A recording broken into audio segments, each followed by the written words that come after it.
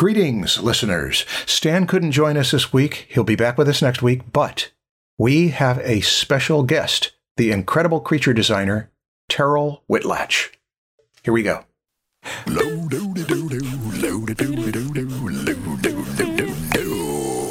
the Dressman Show. Yeah. Hi, Terrell. Hello, how are you? I'm glad to see you and glad to get a chance to talk with you. How are you today? Oh, I'm well. We're enjoying a beautiful sunny day here in northwestern Oregon. Like, wow, the sun, and I'm not sure, maybe it's a UFO. Really? We're grateful for the rain. We are grateful for the rain because we know all the hardships that our neighbors to the south have been suffering, and we had our own taste of it over, in the fall. So we're grateful for the mud and the rain and the wetness. But right now you got sun in Oregon, huh? Yes. Yeah. And here I am in Southern California where it never rains, and yet it rained today. And it will throughout the day. So this is our moment of counter change. Oh, well, congratulations. That's something to be grateful for. Thank you. Yeah. Well, we've got things to talk about, don't we? Yes. Let me take a moment to introduce you, although I know that many of our listeners know about your career already. And if they don't know about your career and you by name, they know your work because you have a list of clients and a list of accomplishments that is amazing. And the first time that your name started to get known a lot publicly was because you designed Star Wars characters for the 1999 movie. Is that correct? Yes, that is very true. You were doing work well before that. And you've done much since. Charlie, if you just put Terrell's client list and the stuff that she has worked on over the last 3 decades or so, it will be enough to keep the screen busy for a while. And I want to talk with you about your career and how it happened, even if you want to go back from the early influences that brought you to it. But one of the main things we're interested in is how you went from being an amateur to a professional. Oh, goodness gracious. Well, the first thing I guess I can say is that, I never intended to be working in the entertainment industry, that is the movie and animation industry and other things related to that. I had always wanted to be a scientific illustrator, an illustrator that would work for, say, National Geographic or the Smithsonian Institution or that sort of thing, from zoos and museums. I was just so fascinated by animals from a very, very, very early age, living things, and I loved drawing them, and I couldn't think of a happier thing to do than to be able to portray them for scientific institutions, because I loved going to zoos and I loved going to museums, and I was just raised on that. My father would take my sister and I to our local zoos and museums when I was a little girl. Faithfully, and he also taught biology and chemistry in the local high schools, and he had also been all over the world as a naval officer. So when he wasn't on the carrier, he was teaching, and so there was this kind of this sense of adventure, sense of love of nature and science that has just been imbued in me since I was a tiny, tiny girl. So, how about your mom? My mother is an artist. She's still living, and she was always drawing and painting. And to this day, she does little editorial cartoons for some local newspapers. Mm-hmm. And so I had both those two influences, the love of nature and then art. And that was going on at the same time. Okay, so how did it go from science into the arts? Well, as I mentioned, I wanted to be a scientific illustrator, natural history illustrator, and that crystallized and became very solid when I was about 15 years old in high school. I think I was a sophomore, and I knew I wanted to do something with science and something with art. And I'm not sure how this happened, but the senior scientific illustrator from UC Berkeley was invited by, I guess, one of the science teachers to our little high school, and I got special permission to attend the talk he was given. And I could see that, gosh, he's what I want to do. He is illustrating for scientific papers. He's illustrating field guides. He did a beautiful field guide of birds of the San Francisco Bay Area. And he was gracious enough to mentor me for the rest of my high school days and into my early college days. Mm-hmm. It was Gene Chrisman of UC Berkeley, and he was just wonderful. And so I majored in vertebrate zoology.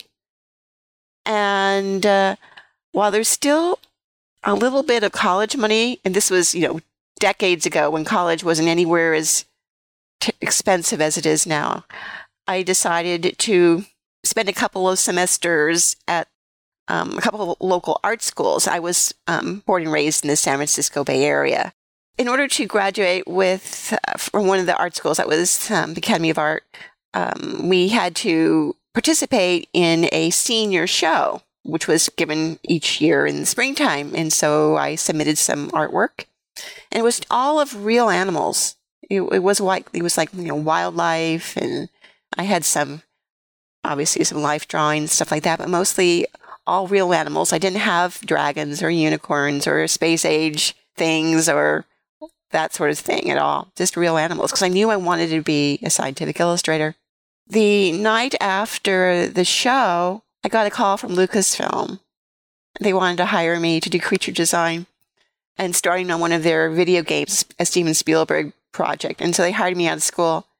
It was on the strength of my grounding in animal anatomy that they hired me. I see. It wasn't because I had spaced animals or aliens or dragons, like I said, or anything like that. Right? There was nothing fantasy or sci-fi at all. I did have some illustrations of dinosaurs. I remember that. But the rest was wildlife, and they hired me. And that's how my life changed. So it partly had to do with the fact that Lucasfilm was in the Bay Area, or at least yes. in that port. So that was before you would be able to do this over Zoom or anything like that. Or over. Yeah, I was local. Yeah, Lucasfilm at that point was located in San Rafael. At least Industrial Light and Magic was located in San Rafael, and then Skywalker Ranch, of course, is nearby in the little town of Nicasio, but it's basically greater San Rafael. Mm-hmm. And there was no Zoom. There wasn't really any internet to speak of. That was just in its infancy. And because it was 1980, mid-80s. Yeah, mid-80s, okay. I guess. And there wasn't even programs in, say, visual development. What we majored in was illustration. Mm-hmm. But that was great because if you train to be an illustrator, you have to be everybody. Mm-hmm. You've got to be the director. You've got to be the art director. You've got to be the lighter, the rigger. You've got to be able to imagine being able to do storyboards. You've got to be able to write a plot. Because you're in charge of the whole picture, you mean? You got to know everything. Okay. So it was great. When I was at the Academy, that was the end of the golden age of illustration for advertising art. And you were expected to be able to draw everything. I mean, obviously, we all have specialties, but the basics we had to be very solid in. Who were some of the illustrators that were active at the time that you were studying that had an influence on you? It's not as a kid, but as a grown-up. As a grown-up, as far as illustration or advertising art, David Grove was, and Bernie Fuchs. Yes. David Grove, Bernie Fuchs, that ilk. Yeah, then we were in school around the same time because David Grove and Bernie Fuchs and Bob Peak and Mark English.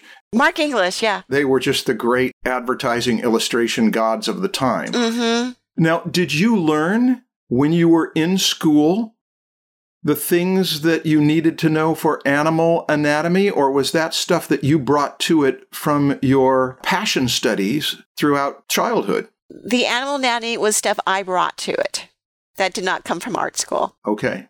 I studied that on my own. Of course, I had, majored in zoology, but even so, I had begun my animal anatomy studies long before entering my zoo major. And in fact, all that specialization actually allowed me to kind of coast through my Zoe major. I mean, I obviously had to take classes in chemistry and physics and some higher mathematics.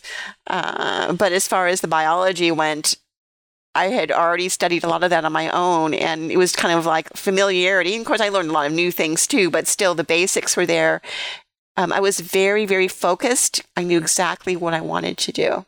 And in a word or in a phrase, it had to do with animals? Uh-huh. And drawing and painting? Yes.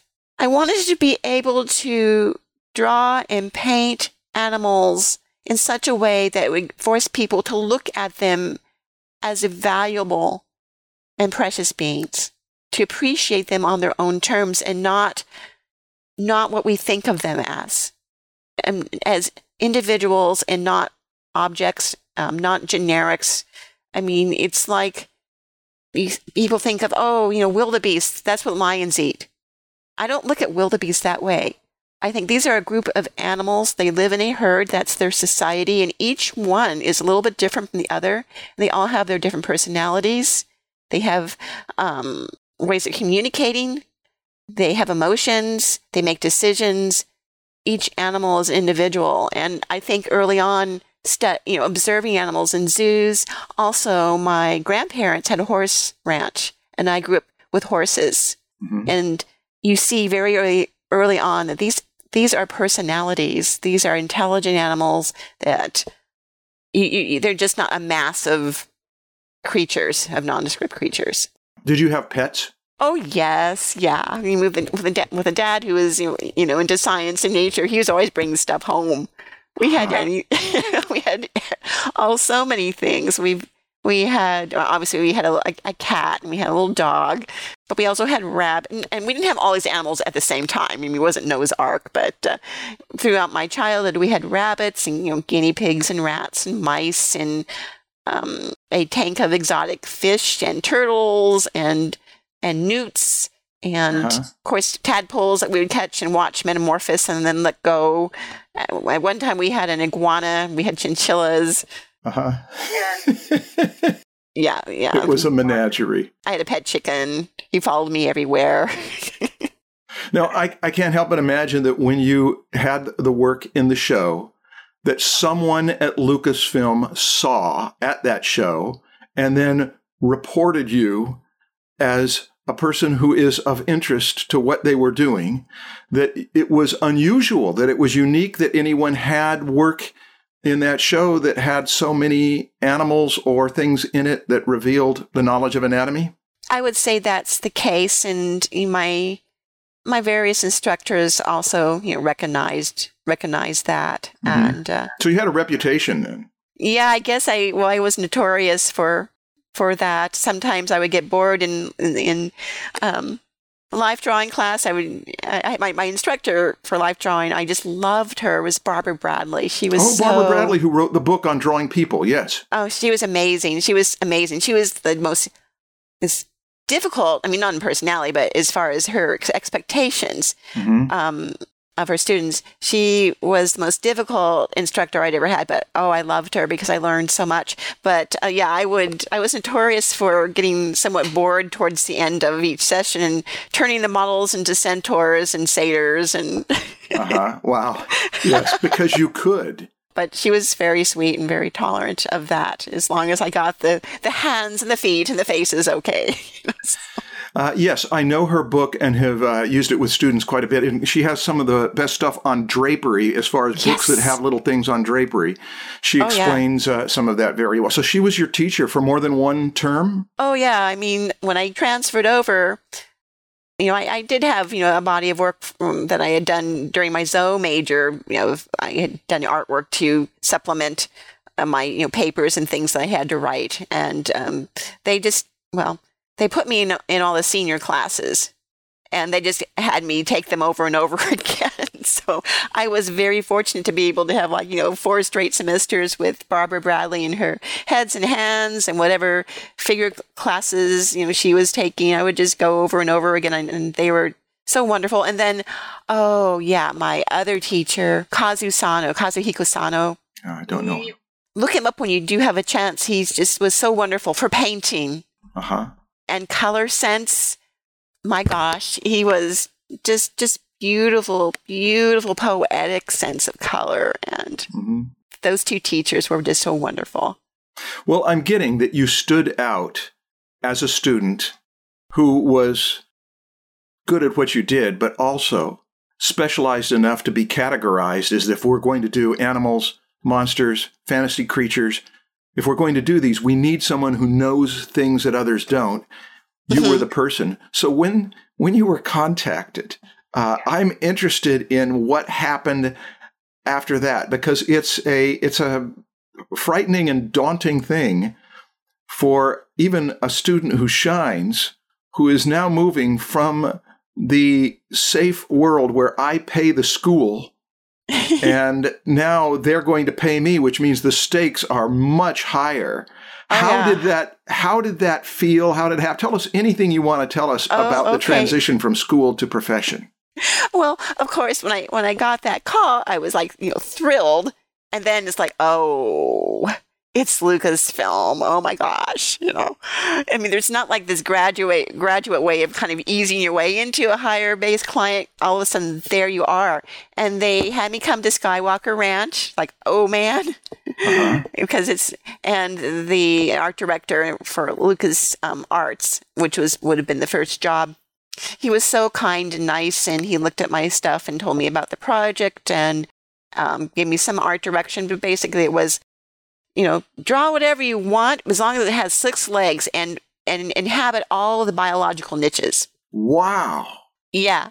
And this was a first job that happened quickly, and it was just, we've seen your work, we want you to do something for us, and they let you loose with the only parameter being 6 legs and what else? I would drive to their office about once a week in Lucas Arts office, and with my stuff. Again, this is like pre-security stuff. This is pre-internet. Nobody's emailing. No one's using Hightail to send secure files. Either you use Federal Express, or you drive it over yourself. This sensitive artwork, but the feeling, the emotional feeling, get back to your original question, was like kind of this like, oh my gosh, I don't want to mess this up. But then there's nothing to do but plunge in. And I thought, well, if they had confidence enough to hire me, then let's just believe in what let me not worry about my own inner turmoil and worry about, am I capable of doing that? I'm going to put my confidence in their confidence. And that's what gave me confidence. Not so much depending upon myself, but on their confidence in what they thought I could do. Otherwise, they wouldn't have hired me or asked me in the first place. How long did this last? That was a good gig. That lasted at least 6 months, I think. Wow. At least 6 months, because that was a lot of creatures to design. And they all had to be designed in such a way that they could animate them.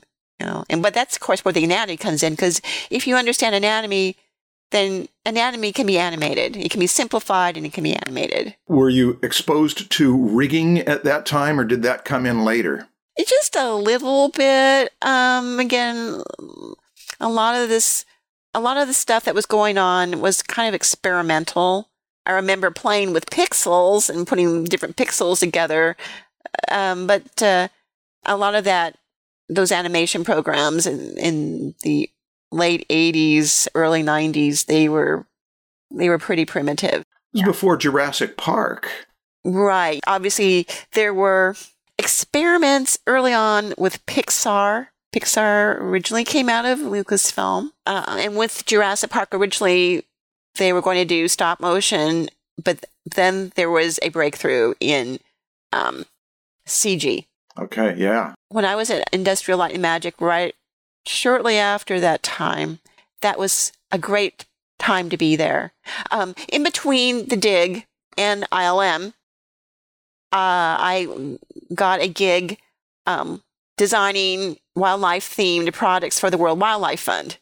And that was kind of this interesting little sandwich. Can you tell us how that happened, how that job came about? I think it was somebody that knew somebody at at LucasArts as the dig was coming to a conclusion. So, we have this, they're looking for an artist that can do animal theme stuff. And I said, this will be fun. World Wildlife Fund. Yay. Hey, I'll do World Wildlife Fund. And that was great because I designed everything from, textiles, animal designs for textiles to designing animal themed snow globes, sculptures, toys, cookie jars, Christmas ornaments. I got really good at drawing pandas eating bamboo. I can tell you that, but it was fun. It was a good feeling then to get branded, to get categorized, associated with it. If we need this, we go to you. It was kind of cool. I mean, I certainly wasn't anything I planned. I just worked really hard and tried to give the best designs and the best drawings and artwork I could.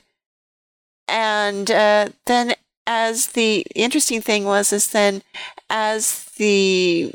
that particular job was coming to an end, and I think I was a designer for them for about a year, and then the licensing fee for World Wildlife Fund went to a different company. But right at about that time, I got a call from Industrial Light and Magic, and it was Doug Chang. And he said, I need somebody that can do animals because we have this little movie we're working on called Jumanji. And so that's how I got hired by ILM. Mm-hmm. And Jumanji was my first official motion picture. I see. And that was so fun. That sounds wonderful, Terryl. Now, if your career started so quickly, was there any point in those first few years where you were worried that the work would dry up? I really wasn't. Maybe because I didn't allow myself to think about it. I also had the advantage of being married at the time as well, and so there was another person there, so that perhaps helped. But no, I think once I got hired by ILM, I didn't worry too much about that. Even when I'd go from show to show or from commercial to commercial. If there was anything that had an animal in it, they would just hand that to me. Yeah. And usually there was some sort of animal or creature in whatever they were working on at any one time. And so I had work. Well, this is an argument for students to find what you love and integrate that into how you present yourself to the world, because you have managed to do that, to take something you loved all the way from childhood and then to get the excuse to do it for your profession because people are paying you to do it for all of these big jobs. That sounds wonderful. Now, because the people who know of you, that knew of you before they came to this podcast, know your legendary status. I have had so many students, Terryl, in the animal drawing class when I ask them at the beginning of a semester and they write down who their favorite artists are. Your name comes up more than anyone else that I know of for people who inspire them to do animals. So from the outside, it looks as if you knew what you wanted to do from the time you were a kid. You got enough learning to do it. You got hired by a large, famous entity, and the career has happened. We want to hear some of what the struggles were, some of the difficulties in the job, some of the crises that in the process of this, you must have had times where more than one job wanted you, and you had to say no, which is an enviable problem. But it is an enviable problem. You can sometimes lose a client, someone else replaces it. Yeah, we want to hear the tough stuff. Well, I remember as far as different job offers coming in at the same time, I was working at ILM and I got an offer from a publishing company, and it would have been a nice long-term gig, a series of wildlife education cards, that kids would collect and learn about wildlife. And I would be doing illustrations of these, there'd be a combination of photographs and illustrations of wildlife from all around the world. I mean, species after species after species after species. And that was probably one of the hardest jobs I had to turn down because I was working on, a number of films at the time. And I had also put my portfolio out for Star Wars. At ILM, that was about the time when there was a possibility of working on that film. George was floating little hints around, and those of us who were interested at ILM had submitted our portfolios, but I was also pretty busy. But that was a really hard one because I would have loved to have worked on that project, and was a good publisher as well. So that's when I can think of off the top of my hat. I think there were times, it is working on movies is fast paced, depending upon the film. There are deadlines. Commercials are another example of things I worked on in ILM. They have an even faster deadline turnaround because it's almost entirely storyboarding. And there were times when I thought, gee, in my heart of hearts, I'd ask myself, am I really good enough to do this? Because there were challenges all along the way. What were they at all technical challenges? Were they things that had to do with your drawing and painting and anatomy and knowledge skills? I was working obviously with a lot of very talented artists. And of course, we all had our own voice and such. And I remember there were some times that I felt intimidated, like, is my work, good enough? And I think those questions are the ones that troubled myself, because I could see my artwork and I could see all the flaws. I mean, maybe other people wouldn't, but I would see that, and I would imagine that other people would see that too. Like, oh, I didn't get that leg quite right in that particular animal or whatever. And a lot of times, I was drawing many things from memory, mm-hmm. and feel. I remember drawing Clydesdales for the Super Bowl commercial. That was one, the Super Bowl commercial, first Super Bowl commercial, mm-hmm. With the Clydesdales. Was it a beer commercial? Yeah, where the Clydesdale horses are playing football. Oh, okay. And it was an important client. It was Anheuser-Busch. It was a big client for ILM.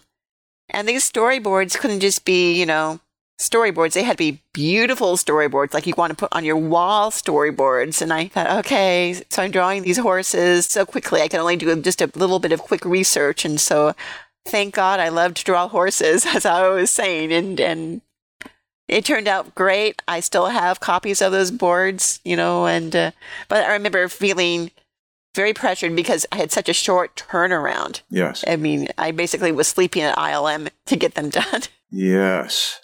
And that is not unusual then? No, especially if you're doing storyboards. That's going to be very high pressure because, again, the time frames are short. Yes, something that I think the starry-eyed aspirers forget is that when you get the job, you got the job. Yeah. And that it's going to be work. It is. Being in the presence of other illustrators and concept artists and people who have other skills, there can be a tendency to compare that person is so good at this, so good at this. So a common theme in what we've talked about on this podcast has been imposter syndrome. Oh, yeah. You confessed to me about 10 years ago that you experienced that sometimes that your work was not everything that you wanted it to be or knew that it could be. And that can be an astonishing revelation for a person who knows your work for the skill level that you have. Has it slowed you down, or does it go in waves? How you must, because you get so much fan adoration, recognize the level that you're at. So I'd like to hear more about that if you are willing to talk about it.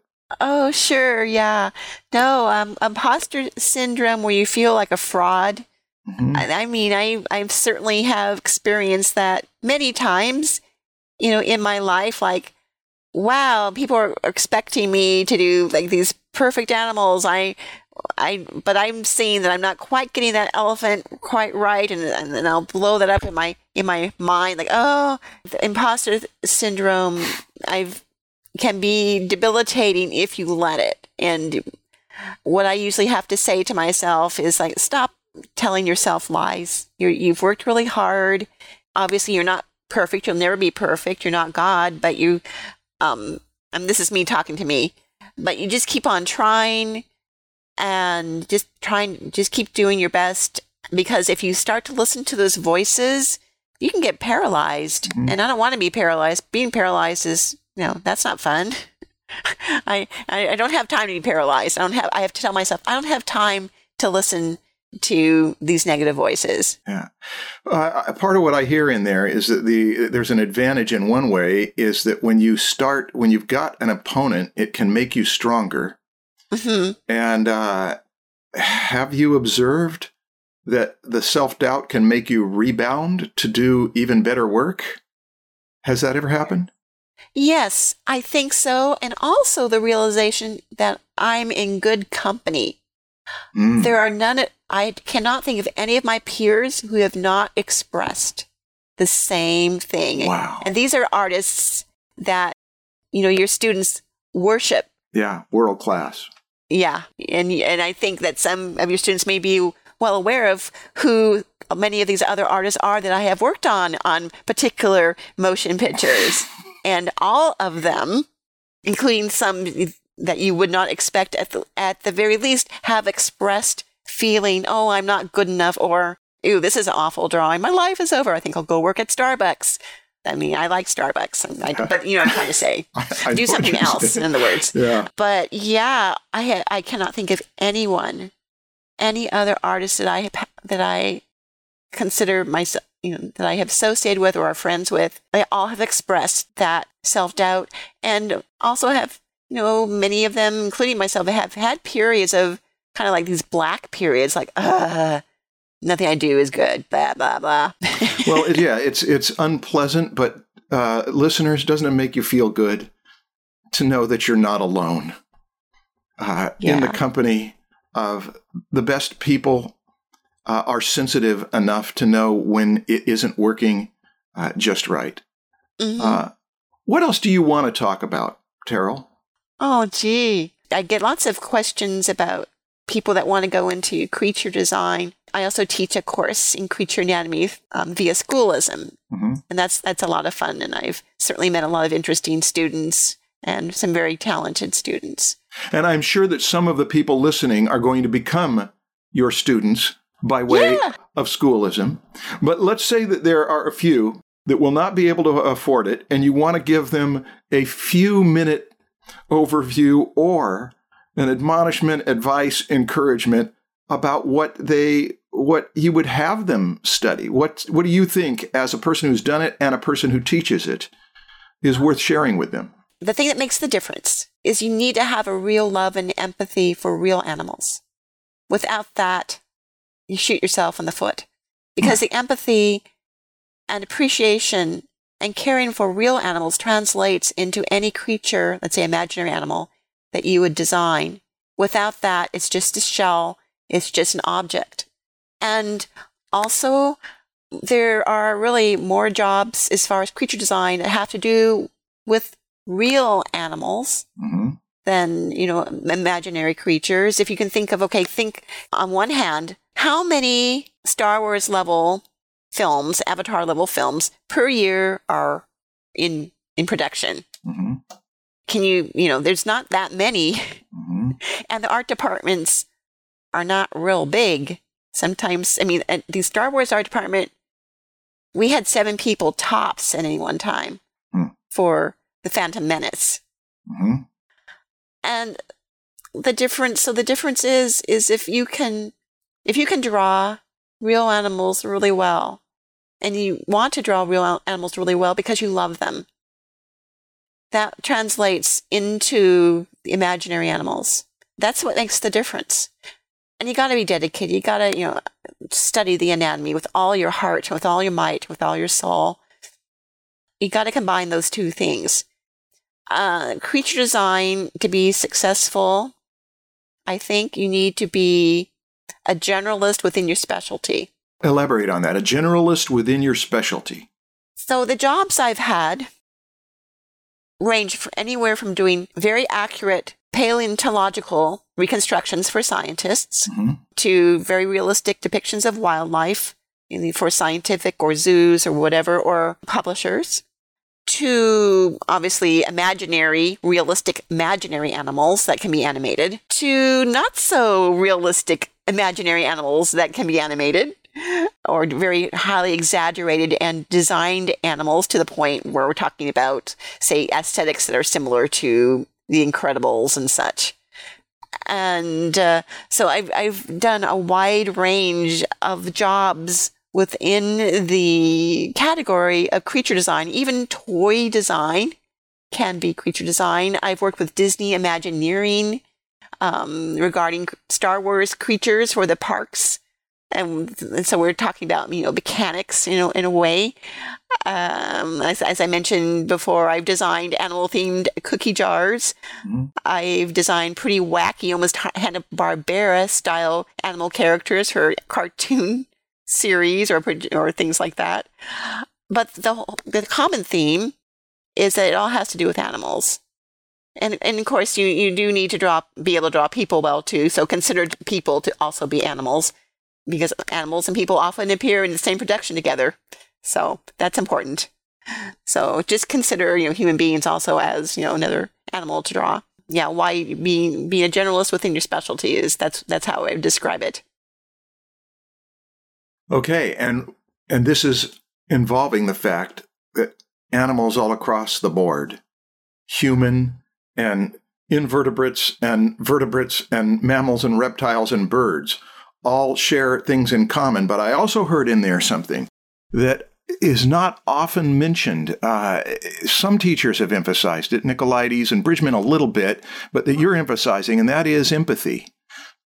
That is that the animal is more than anatomy. The animal is something with needs, interests, emotions, feelings, deals with weight, deals with pressure, has to survive. It seems like in some of the teaching that you've offered, you've emphasized the animal's relationship to the environment. And how are they making a living? How are they eating? How are they protecting themselves? How are they getting food if they're predators? Or do they live high? Do they live low? Where are the threats from different angles? Is that right? I mean, it seems like I've had that reported to me, either from you or from your students, that animal and environment relationship is something you fit into your training? Absolutely, because the whole appearance of an animal has to do with allowing it to survive, and not just to survive, but to thrive in its native environment, and even outside of its native environment. Life wants to live. Zebras, interestingly enough, they come from, let's say plains zebras. They are basically an East African species, and it's not really known to get a lot. I mean, it does get cold in Africa, but not where you're getting like snowfall. But you can take that zebra and put it in a zoo in upstate New York, and like other horses, it will grow a furry coat in the wintertime. Wow. Yeah, but that's just kind of an interesting fact. Yeah. But a zebra or any other animal, their bodies and minds are designed to survive. And then if the animal is in a society, for example, let's take zebras again, they live in a society, and a zebra society is of small families that every so often will band together in caravans and make a yearly migration trek.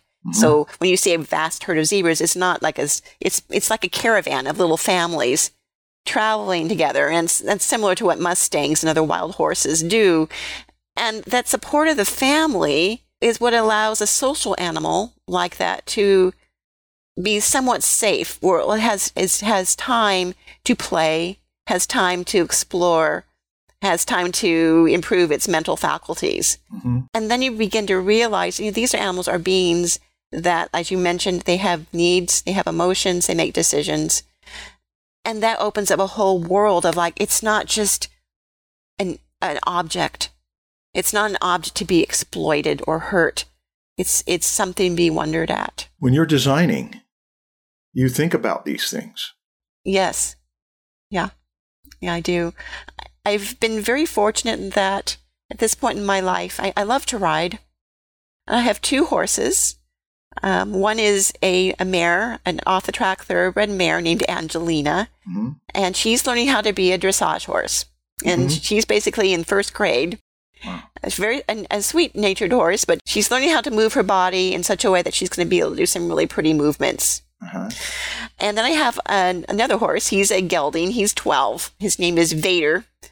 His full name, I named him this, is Darth J. Vader. That is Darth Jolly Vader, because he's a jolly personality, but he's all black with one little white star. And he's already been to college and graduated, so I call him my schoolmaster. So I have a horse that I can enjoy honing my own riding skills, and the other one is learning how to be a good riding horse. Wow. But their personalities and their intelligence is pretty marvelous. They have distinct personalities. They behave a little bit differently from one another.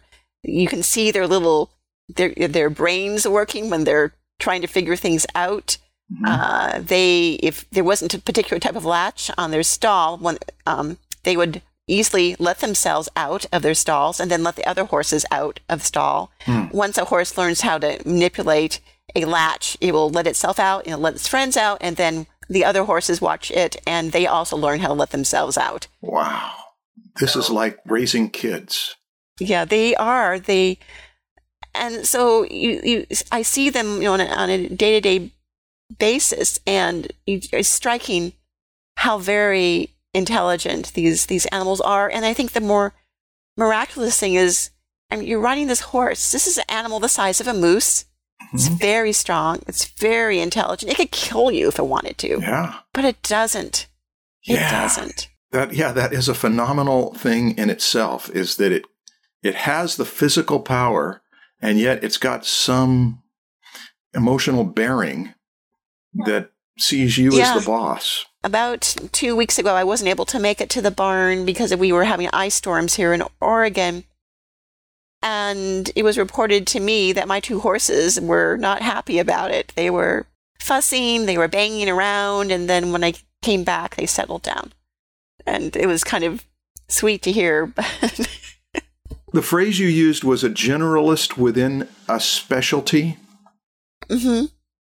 And when you have students that you have hopes for, do you give them a lot of information about these things like you just mentioned, about zebras and about how horses work? Or do you put them onto something where they're doing their own research to dig out all sorts of interesting and useful insights about an animal, or a little of both? How does it work with your approach to students?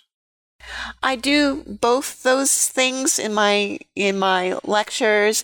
I give, interesting facts about animals that are related to a particular type of animal group that we would be studying for each lesson. And then, yes, I do encourage them to do their research. And for part of their assignment, at least for schoolism, is they need to do at least 2 pages of sketches of real animals that are related to the creature type that they would be designing. For example, if it's going to be, let's see, lesson 4, and we are designing canine, feline-ish creatures, they need to submit a couple of pages of sketches of, lions, tigers, whatever in that group, and be able to at least know more about that animal group so they can apply that knowledge and idiosyncrasies, interesting things they find out, to the creatures they are designing. It's intended to give them an empathy for real animals, so that will translate into their imagined animals. Terrell, that sounds wonderful. I wish I was in your class. And also, those of you listening, you've got 2 things here. One is you've got a lot of access to Terrell's work. You are one of the few people I know that have 3 books on Amazon that are just pure 5-star reviews, including the Animals Real and Imagined one, which, how would you describe this? Is it you've got the one on the science and then the one on the principles of creature design and then the Real and Imagined. How would you describe this? Well, for Animals and Real Imagined, that was the first one that I did for Design Studio Press. Right. And what that was is that came out of, I was teaching for about 2.5 years at the Academy of Art University. Mm-hmm. And that came about of the demos that I did in class. The classes were generally between 3 and 6 hours, several times a week. And so I would, lecture, and then I would do a demo on the various animals. And so many of those illustrations are those demos. So these are demos from class. Yes. Yeah. There's the next thing that you have as listeners. You can have Terryl as a teacher. She is available. Terryl, there's another thing you and I have talked about regarding students that's important for their career and particularly important at this time in history. And that is what they do, whether they work for a client, work for hire, do their own thing. What's your advice to students about this? Obviously, an art director should be able to tell you apart from other artists. And so often, and I think in this particular generation, this particular generation upcoming has grown up on lots of media, lots of animation and such that's so accessible. And, I didn't have that opportunity. If I wanted to see a Disney movie, I had to pay a ticket and see it when it came around. It wasn't just there for me to download or for me to have on a DVD to look at endlessly, nor was this marketing of, coloring books and Disney things. I love Disney. Or whatever. Might as well even say DreamWorks or whoever. So this is all a positive thing. But when I was little, I was not shaped by what something's supposed to look like. So when I drew a lion, it was a lion. And then from there, I could make any kind of stylized lion I wanted to. But today I see students and professionals all drawing and painting in the same exact manner, where it looks like it's all by one artist, and that's not good, because there's always going to be one artist that's going to be less expensive than you that draws exactly the way you do. And I was never hired because I drew or painted like everybody else. Far from that.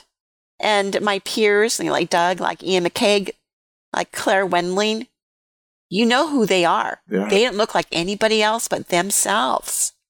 It is so important to be able to maintain that voice, because when I have been hired by Disney, when I have been hired, let's say by DreamWorks or any other they've hired me for the voice I bring. Yeah. And when they hire Ian, they hire him for the voice he brings. Or, Marshall, for you, for the voice you bring. But I think that's missing now. I think, you guys need to be able to have your own voice. It's so important. Or I'm thinking of James Gurney, Dinotopia. Look at his marvelous artwork. Mm-hmm. We love his work because it's so beautiful and so unique. Mm-hmm. And he's not trying to be anybody else but himself. And he's only competing with himself. And the only people you need to compete with are your own selves. Now, this sameness comes from a lot of what's happening and hot right now. Yes. And being so fed on what's happening and hot right now that it's almost impossible to imagine anything that isn't what's already going on. Oh. And how do you help students beyond that to find their own voice? For me, it's always been looking at nature, because nature is a template. If you understand and love nature, and nature is your anchor for artistic inspiration, then that sets you free to not have to draw in a particular mold. There's so many different ways you can draw a lion.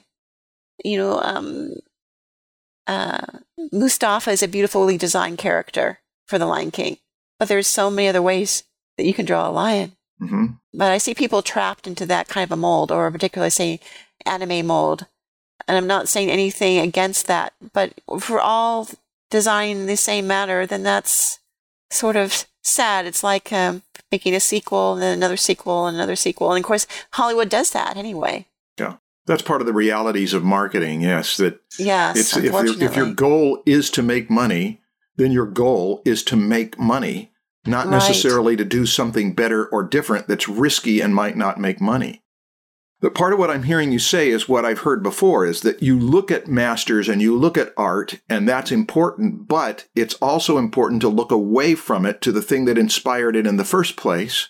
Yes. And see what kind of individual response we have to nature, which might be so different from what everybody else is doing, which it may be risky, but it's more likely to be original if we've got this personal response.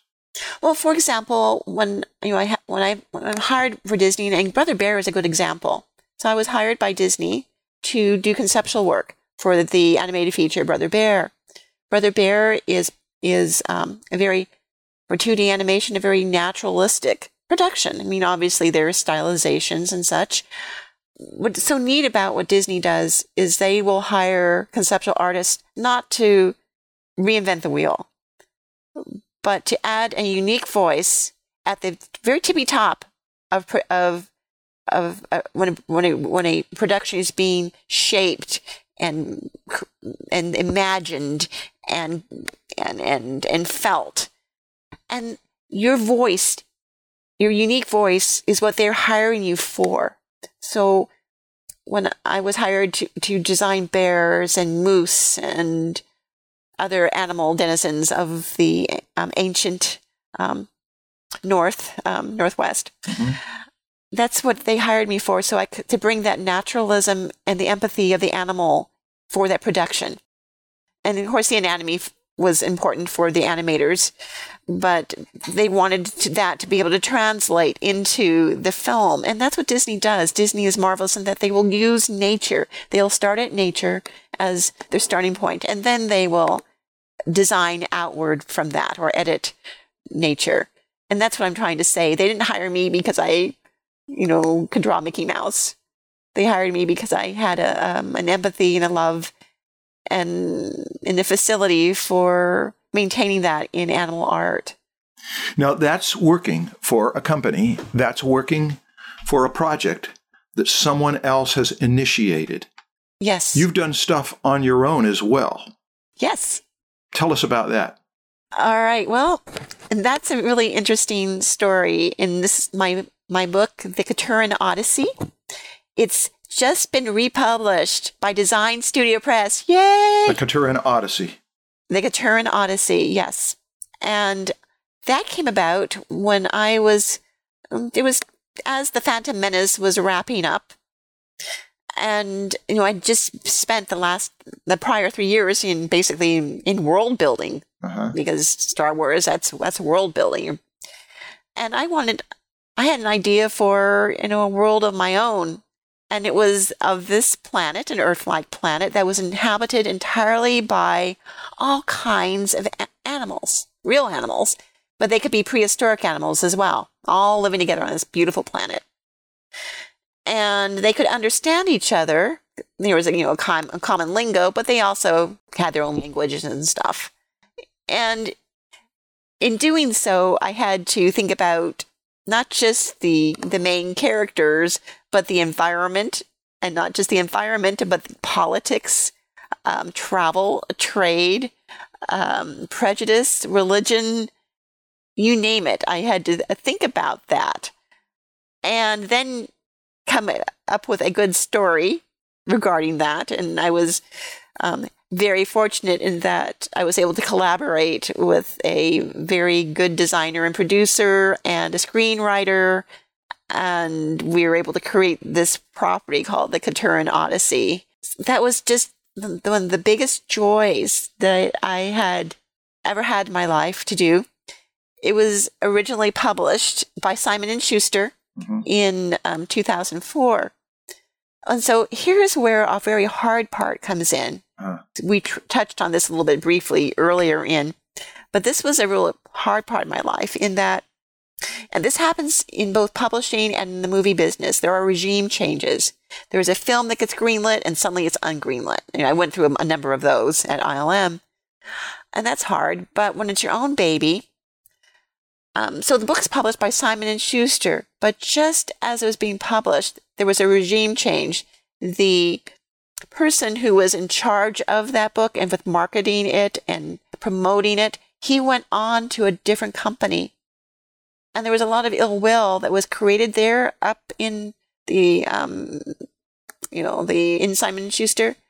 And all his projects, including Katura, were remaindered. They were dropped and remaindered. And so I believe it was it Barnes & Noble bought it, and it was remaindered at Barnes & Noble. It was never promoted. The neat thing about it, of course, it was snatched up, and all the copies were sold within a couple of weeks. But that's what happened. It disappeared. And that was like somebody killing my child. Yeah. It's got its analogy in the animal kingdom, is that when the new Lion King comes in, you got to destroy all of the ones beforehand just to show who's boss.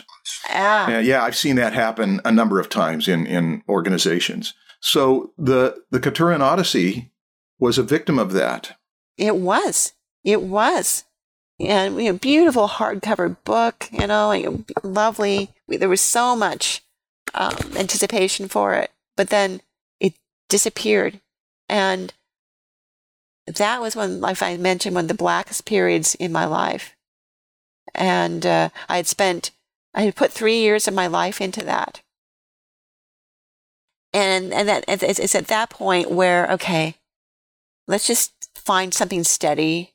And that's where I taught at the Academy of Art University for 2.5 years before getting back into the industry. It was kind of like just needing to recover from that. It just tore my heart out. And, the hearts of the individuals that, also put their hearts into it too. Yeah. But, things come around again. And so it's just been republished by Design Studio Press. And I'm so grateful and happy about that. And so there's other interesting things that are now happening regarding the Katuran Odyssey. I can't say that much about it right now, but let's just say the technology wasn't available back in 2004 that is available now. I'm glad to hear it. Was this with Scott? Yeah, Design Studio Press is Scott's company. With Scott Robertson is what you've republished it with, and it was Robert Gould that you collaborated with.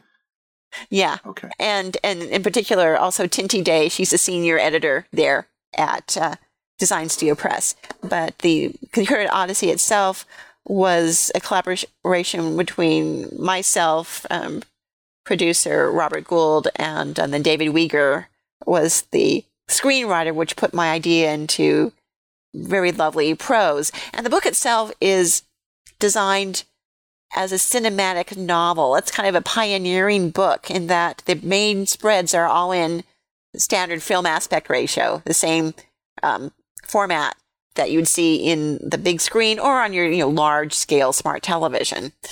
And the illustrations between the spreads are all the same type of illustrations that you would design in the conceptual phase for a motion picture. And so this is a book which sort of reads like a movie. It's fully illustrated, absolutely fully illustrated, and the text overlays it like, a narrative voice. Yeah. I am so glad this has a happy outcome. Oh, me too. The 3 years of your life, having it pulled away from you, and now it's back. Now, as far you own these characters, you own these images. This is your IP. It is. It is. And that's one of the things that makes it special. The artwork in my other books that is published by Design Studio Press, a lot of those artworks are also designed by myself. Some are there by permission from different clients. But Katura is its own world. It's its own integrated world. It's its own brand. It all works together. It's its own story. The others are, bits and pieces from various productions or ideas and such. But the difference is that Kultura is a world that stands on its own. That's great. How do you encourage students to do likewise? Write down your ideas. Uh-huh. If you have a great idea, write it down no matter where you are. I mean, I have in each room of my house and in my car, I have something to write on. If I get an idea, write that down first. And then nurture those thoughts and keep writing those things down. What is it that you want to tell the world? What is the story you want to tell the world? And bear in mind that you may have to make some compromises, just to get it out there. It's one thing to create this beautiful picture and your friends say, oh, that's so great, and is it going to fly as far as the realities of a publisher buying it, a studio buying it? That's where you might have to say, well, I might have to work with other people or compromise a bit. But if it's your own IP, there are fewer compromises. There are fewer compromises, yes. But there are still compromises? There are maybe some. We changed the plot a little bit to make it more streamlined. You need to not be able to hang on to every single detail and every little bunny trail you might want to have in your story. The thing is what is the main objective? What is the main thing your story wants to tell? Mm-hmm. You might think of all these other cool little details, and then what you need to do with that is say, okay, let's get the main story out. These other little details, we'll save that for the sequel. Yeah. But this is one of the surprising limitations or drawbacks of an IP is that when there's nothing to push up against, when we can do whatever we want to do, we may indulge things that we didn't realize we were indulging because they were so fun to indulge, but that the audience may not want. So right. The hard-nosed producer who says no, no, no may be a pain, but also plays a role, which is that I will be the filter to say that everything you do doesn't get in. So that means that when we're doing our own IPs, we either need to have a relationship with someone who plays that role, or we have to be able to kick into, nurture the imposter syndrome for a bit. Yes. To keep us in check. Yeah, and I think that's one of the things when, working with Robert, because he has been a producer, he has been in this biz for ages, both in publishing, both in movies and all that. So, plus, being a good friend, which was great. I mean, that was a nice advantage. But if there was something that he said, this is fun for you, but it's really not going to be for the best for the object, you're going to have to let that go. Okay, fine. And it was great. It was kind of, and it was better.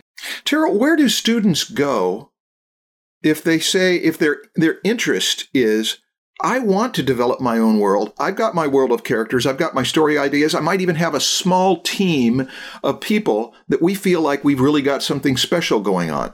Where do they go? Not just for the story training, because the story training and the drawing training, you and I both are involved in training students toward that.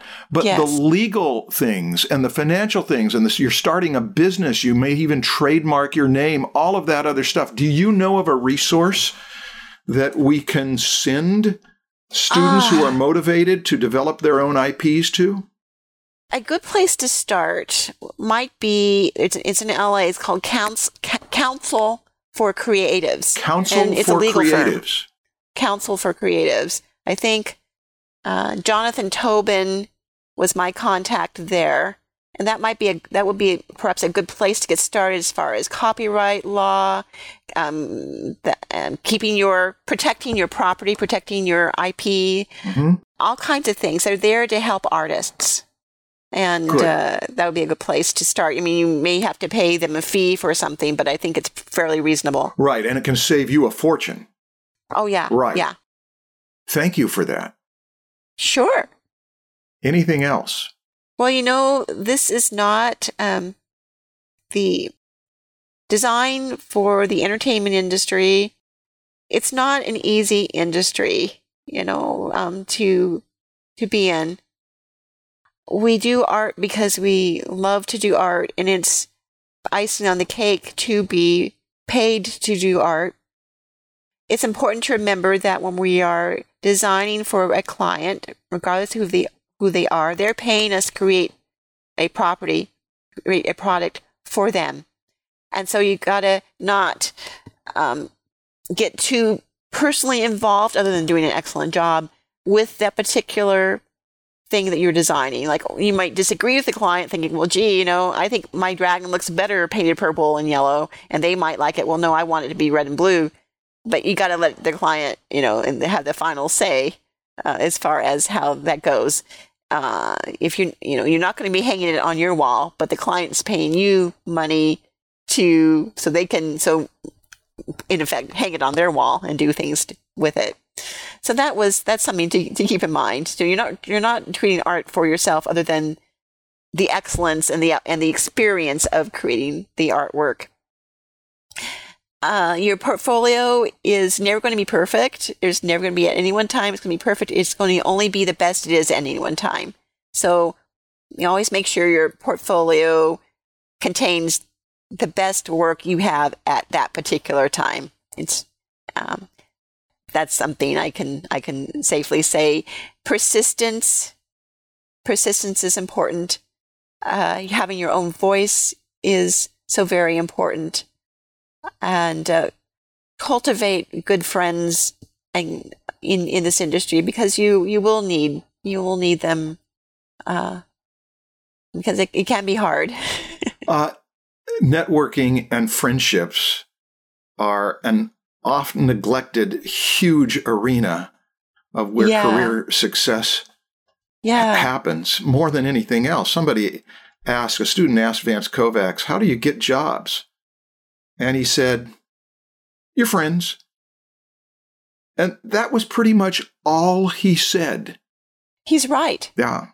And most of my jobs have come either directly or indirectly from friends and people, or friends or people that they know, friends and recommendations from people that they know.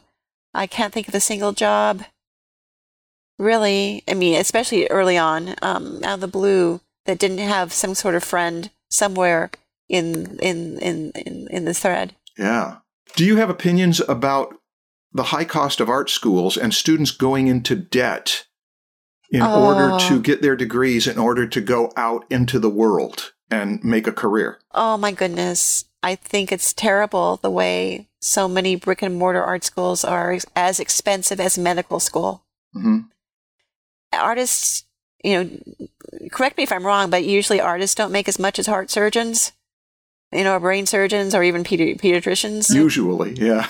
But to be in debt for the rest of your professional life, that's hard. I mean, we're not talking small amounts. We're talking at least a couple of grand a month in some cases. That's crippling. I have never been asked where I went to school. I have never been asked for my college transcripts, what my GPA was. Never in my entire life, working life, have I been asked where I went to school. Mm-hmm. From a job point of view, from an interview point of view. The client was only interested in my skills, what I could bring to the table. And, my background, I didn't go through a 4-year art school. Most of my background is in zoology. I went to a junior college to save some money. And then I went to Sonoma State University, majored in vertebrate zoology. And then, a couple semesters at, a couple different art schools. I eventually did get a degree from the Academy of Art University, which wasn't accredited at the time that I got my degree. Mm-hmm. But Lucasfilm didn't say, what did you get? What are your transcripts? What are this? They didn't want to, they didn't care. They didn't care. Yeah. Nobody cared. So there are ways you can put together nowadays, I think, good art education. Take advantage of your JC, by all means. That's a smart thing to do. They're going to teach you the same stuff that you would learn at an expensive art school in your freshman and sophomore years. Yeah. And Terrell's not saying this because I teach at the JC. In fact, I don't even know if you knew that I teach at the JC. I didn't know you taught at the JC. No. I teach at the community college in Fullerton, and I have for almost 38 years now. Yay. I don't leave it for this reason. It's an inexpensive way to get something that students were paying $3,000 a semester to get from me in another school just a number of miles away. So why not? Why not take advantage of that? Amen. Also, online and any teacher you want now, including you, is available to a student. So this new IP is that I'm designing the new design your own education is that you're able to put in there the teachers that you want. Yes, for example, schoolism that was established by Bobby Chiu, and we all know Bobby Chiu is a wonderful, incredibly talented artist and a genuinely wonderful person. It's a great combination, and he has a real empathy for students and their struggles and challenges. Right. And he chooses his faculty that also understand that as well. And all faculty, of course, are very high-profile working artists in the industry. The cost of attending schoolism, even if you're going for the mentored portion, is a fraction of the expense that you would incur at one of those brick and mortar institutions. Yeah. But you're getting instructions from artists that are working, and they can cut to the chase, saying, "Hey, this is the reality here," and and there's other online schools as well. There are many brick and mortar schools that say, "Well, see, our graduates they're hired by all these high-end studios and these game companies and stuff." Well, that may be so, and technically what they say may be true, but that student might only be hired, say, to work on a particular job for maybe a week. Mm-hmm. Because some jobs only last a week. Mm-hmm. But there's more often than not, there's students that pay tens of thousands of dollars, and they never work in the industry. Well, I can see it on your face that you share the same concern that I share, which is how much fallout happens. We did 8 episodes last year, Terrell, on Design Your Own Art School as project. And a big theme of it was now you are not limited to what a school gives you. You are free to make choices from whichever teachers you need. Well, thank you for this. This has been really enjoyable. It's been a privilege to get to interview you, and I think there were useful things in here. So thanks for being here, Terrell. Oh, thank you for inviting me. It's an honor. It's always an honor. You're welcome. Thank you. And thanks for checking in with us, everybody. Yay. Okay, Terrell, thank you. See you You're again. welcome.